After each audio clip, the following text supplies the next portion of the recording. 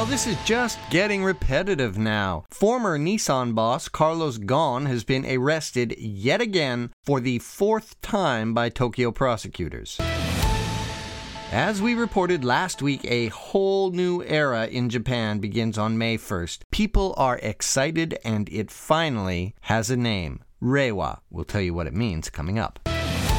A new Japanese labor law comes into force, capping company work hours in a bid to curb the notorious Karoshi, or death from overwork. The Japan Tourism Agency conducted a survey of transit and tourist websites here and found some rather odd machine translations. The English for tourists is not looking good at this point. A teacher in Yamaguchi Prefecture forcibly shaved the head of a male student because his hair was too long. Now, students and parents want him cut. All this plus Japan Today readers' comments and commentary, so stick around.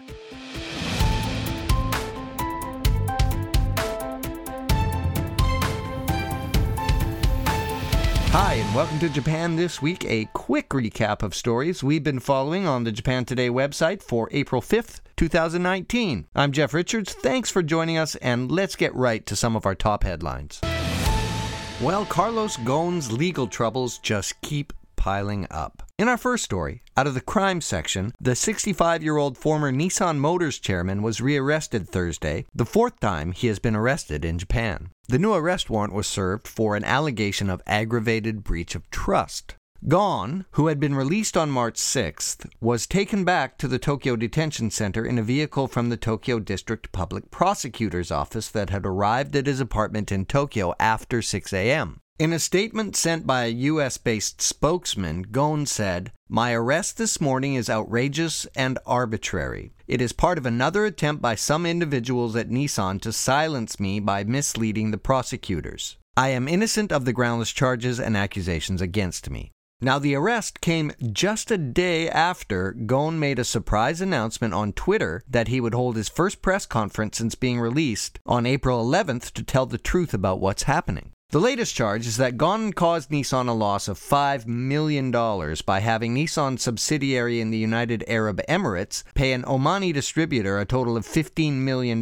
between December 2015 and July 2018. Part of that, it's alleged by prosecutors, was transferred to a savings account over which Ghosn had effective possession. Some of the funds were allegedly transferred via the firm Good Faith Investments, run by a senior official of the distributor, to a company represented by Ghosn's wife. This money may have been spent to purchase a luxury yacht for the use of Ghosn's family and other items, according to the sources. Let's hear from Japan Today readers. Iron Sword calls it a disgusting farce. The so-called prosecutors just want to stop Ghosn telling the truth to the world at the press conference. Well, that's pretty obvious. Kieran Stavik says, "I don't know whether he's innocent or guilty of the charges at hand, but the lack of transparency in Japan's legal system make it very difficult to find the truth in the whole matter. If this all goes to trial, I doubt it will be a fair one regardless of his actual guilt or innocence." And from Mr. Q, "I get the hostility toward the Japanese criminal justice system, but given its heavy-handed methods, it still doesn't mean that Ghosn is innocent of any of these crimes. He's being charged with funneling a massive amount of money from the company to his family. Sounds like something that needs to be investigated to me." Well, I tend to agree with both of those comments. We do not know whether Carlos Ghosn is innocent or guilty. That should come out in a court of law. And it does seem that they're trying to silence him and keep him from speaking. On the other hand, it is pretty heavy-handed treatment for a person who salvaged the Nissan Motor Company from near bankruptcy.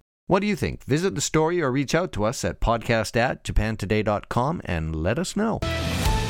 Well, in national news, a story that has been across every television screen and newspaper front page in the nation for the last week. As we mentioned on the last episode of this podcast, a new era will begin in Japan on May 1st, when Crown Prince Naruhito ascends the throne after his father, Emperor Akihito, abdicates on April 30th, in just a few short weeks. The long-awaited new era name, Reiwa, was finally announced on April 1st and immediately had Japanese and non-Japanese alike wondering what the two Chinese characters meant. To clarify the name choice, the government issued an official translation on Thursday saying that it means, quote, beautiful harmony, end quote.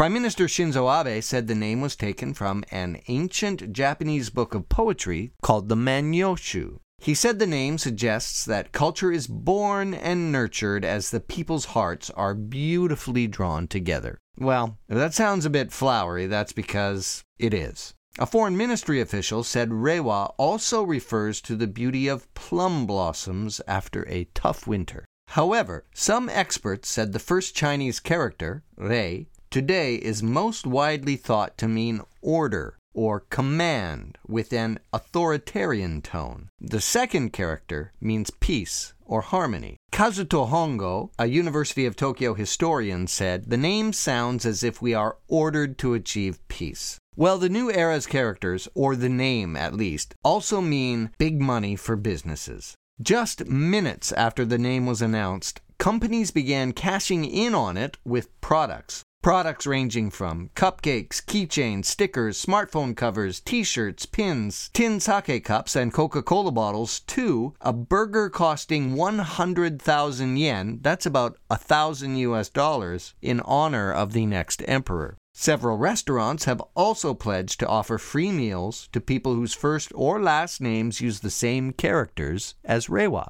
Japan Today readers weigh in. Bill Fryer suggests, it might have been nice if the Japanese people had been allowed to vote on the name themselves rather than this obscure name being selected selfishly by a few elites. True, Bill, that might have been nice, but with all the secrecy, pomp, and circumstance around this royal lineage, never gonna happen. Zone to Surf comments, in the end, Reiwa will be defined by the events that occur within the era, regardless of the meaning of the term. That is absolutely correct. No matter what the name the era is given before it starts, it will be the events that occur during the emperor's reign that come to be associated with Reiwa. And as for the merchandising, Da Dude says, now those Coca-Cola bottles are selling for a pretty penny on Yahoo, enough to fly round trip to Tokyo from Osaka with a hotel stay. Man, I wish I knew ahead of time. Well, don't we all, Da Dude? Don't we all? Well, turning to politics. Aside from a new era name being announced, a new labor reform law came into force on April 1st. It sets a legal cap on work hours in a bid to change Japan's notorious overwork culture blamed for causing sickness and even death. The new law limits overtime to 45 hours a month and 360 hours a year, in principle. The monthly cap can be extended in busy periods for up to 6 months a year. Companies that violate the rules face a fine of 300,000 yen. That's about $2,600 US. The monthly cap can be extended in busy periods, though, for up to 6 months a year. Companies that then violate the rules will face a fine of 300,000 yen. That's about $2,600. As the labor shortage is more severe in certain sectors than in others, construction workers, taxi and truck drivers, as well as doctors will be exempted from the monthly cap for 5 years. Such exemptions have already raised concerns that smaller companies will be forced to bear the brunt of big companies cutting their own employees' overtime work. While critics say it's uncertain whether imposition of the legal cap will drastically change the deeply rooted overwork culture here. Just looking at fiscal 2017, Japan had 190 deaths from overwork, called Karoshi in Japanese, including suicides according to government data. Japan Today readers are obviously quite skeptical. Oyatoi observes, they can go on passing emasculated laws and guidelines all they like. The reality is that it's just a sop to let people think they're serious about addressing the situation, knowing full well that apart from a very brave few, the majority will fall into line and not rock the boat. Dango Bong says, companies here make you do undocumented overtime, of which there is no record. And Save the Gaijin adds his own 2 yen's worth. Let's just translate this, shall we? You're still going to work the same amount of hours, if not more, but we're only going to pay you for 45 hours overtime a month, max. Well, all 3 of those comments seem to sum up the situation, and junior employees at companies most certainly will put in whatever unpaid overtime is required. Remember, Japan is not a very big take this job and shove it culture. How much overtime do you work a month, and how much of it is paid? And are you in Japan or are you overseas? Let us know in the comments on the story or send us an email to podcast@japantoday.com. In more national news, let's turn to travel and tourism for a minute. The Forgotten Center, instead of Lost and Found, is just one of the English mistranslations discovered on websites that may puzzle foreign visitors to Japan. And the government wants operators to fix such problems as quickly as possible. With the country readying itself for an influx of more foreign tourists ahead of next year's Olympics, the Japan Tourism Agency conducted a survey this February and March, looking through a total of 85 websites by train and bus operators as well as transportation signs in major towns and cities. Peculiar English words were found on some websites where direct machine translations were used, and some other problems were also found. How about dwarf, used for children, or release place for ticket machines? The agency also found that translations of some sentences were confusing or even incomprehensible. A good example? I quote, "What happens to the children fare from what age?" Which I guess is a sign talking about children's ticket prices. I don't know. Unnatural direct translations and mistranslations from Japanese frequently crop up in the news and social media. The operator of a subway system in Osaka recently gained global attention when its English website carried a number of odd translations for train lines and stations as a result of automatic translation. The name of the Sakai Suji line was translated as Sakai Muscle Line. The Japanese word suji in the name means street, but the Chinese character also has the meaning of muscle. Travelers were also amused to be taken to stations called Powerhouse Town, Daikoku Kucho, and World Tea House, Tengachaya, among others. Japan Today readers were amused, to say the least. Inspector Gadget remarks, "This still drives me nuts. Companies are willing to spend thousands, if not millions of yen on large signs and upgrading websites, etc., but not willing to spend significantly less than that on a native language speaker to make some basic changes." I agree. Farm Boy's favorite example is a train station sign that reads, "For restrooms, go back toward your behind." He adds, "Google Translate is getting better though, so enjoy these things while they last." And Sakura Suki says, "This is just the tip of the iceberg. These weird translations can be found pretty easily on any website, document, or sign that belongs to any big Japanese corporation or Japanese government agency." Well, this is all true, and it does cause me to giggle from time to time. The Ingrish.com website, that is Ingrish, Engrish, has become internationally infamous for users posting their photos of mangled English as they see them in their travels across Asia. But for a country as determined to be perfect as Japan is, having native English speakers at least proofreading major signs is, well, it's just a no-brainer. That's the editor in me coming out there, though. What do you think? Send us a comment or some of your favorite English photos to podcast@japantoday.com. Much like everywhere else in the world, teachers here in Japan often make the news for all of the wrong reasons, such as bullying and verbally abusing their students. This week, a local board of education in Yamaguchi Prefecture revealed that a male teacher in his 40s grabbed an electric hair clipper and gave one of his first-year male students a buzz cut, causing the boy to take a leave of absence from school shortly after. The incident happened last autumn at Kuramatsu Technical High School. When approached by the principal in December, the teacher claimed he did it because the boy's hair was too long. But it seemed the problem ran much deeper, as he had often hurled verbal abuse at his homeroom class, calling them morons, idiots, and stupid, all of which earned him a stern reprimand from the principal. When classes resumed in January, the teacher's personality had apparently changed for the better, so the principal didn't report his behavior to the Board of Education. But all 40 pupils of that class and their parents hadn't forgotten that he had forcibly cut someone's hair. They submitted a petition to the school board in February calling for his disciplinary dismissal. The Board of Education said in March the teacher has since apologized to students and parents, but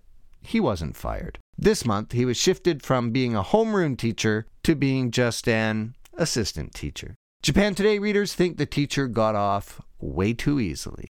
Yubaru says of the Education Board's response that it's, quote, condescending. How about the board taking responsibility and everyone, including the teacher, principal, and all involved, taking out the clippers and giving themselves a buzz cut, end quote. Crispus says, surely this is an assault on a child, not to mention barbers are being denied business. And from Bertie Wooster, it doesn't matter what this guy's qualifications are, his behavior is unacceptable. He is not a teacher. Yeah, it's truly maddening and quite shameful behavior that we see happening at schools across Japan quite often during the year, forcing girls who don't have black hair to dye their hair black. But it also happens elsewhere. I'm reminded of the dreadlocked student wrestler who was forced to cut his dreadlocks off in New Jersey. Still, this one seems a little over the top. I'm not sure about these teachers, but maybe they're just going mad with power over their charges. I don't know. Perhaps this teacher should have just asked if students wanted buzz cuts, set up a little chair in the student cafeteria, charged a few bucks, and give it all to charity. I don't know. It must have been horrific for the kid, though. What do you think? What's the most crazy thing that a teacher has done to a student in your school? Let us know in comments on the story, or send us an email to podcast@japantoday.com.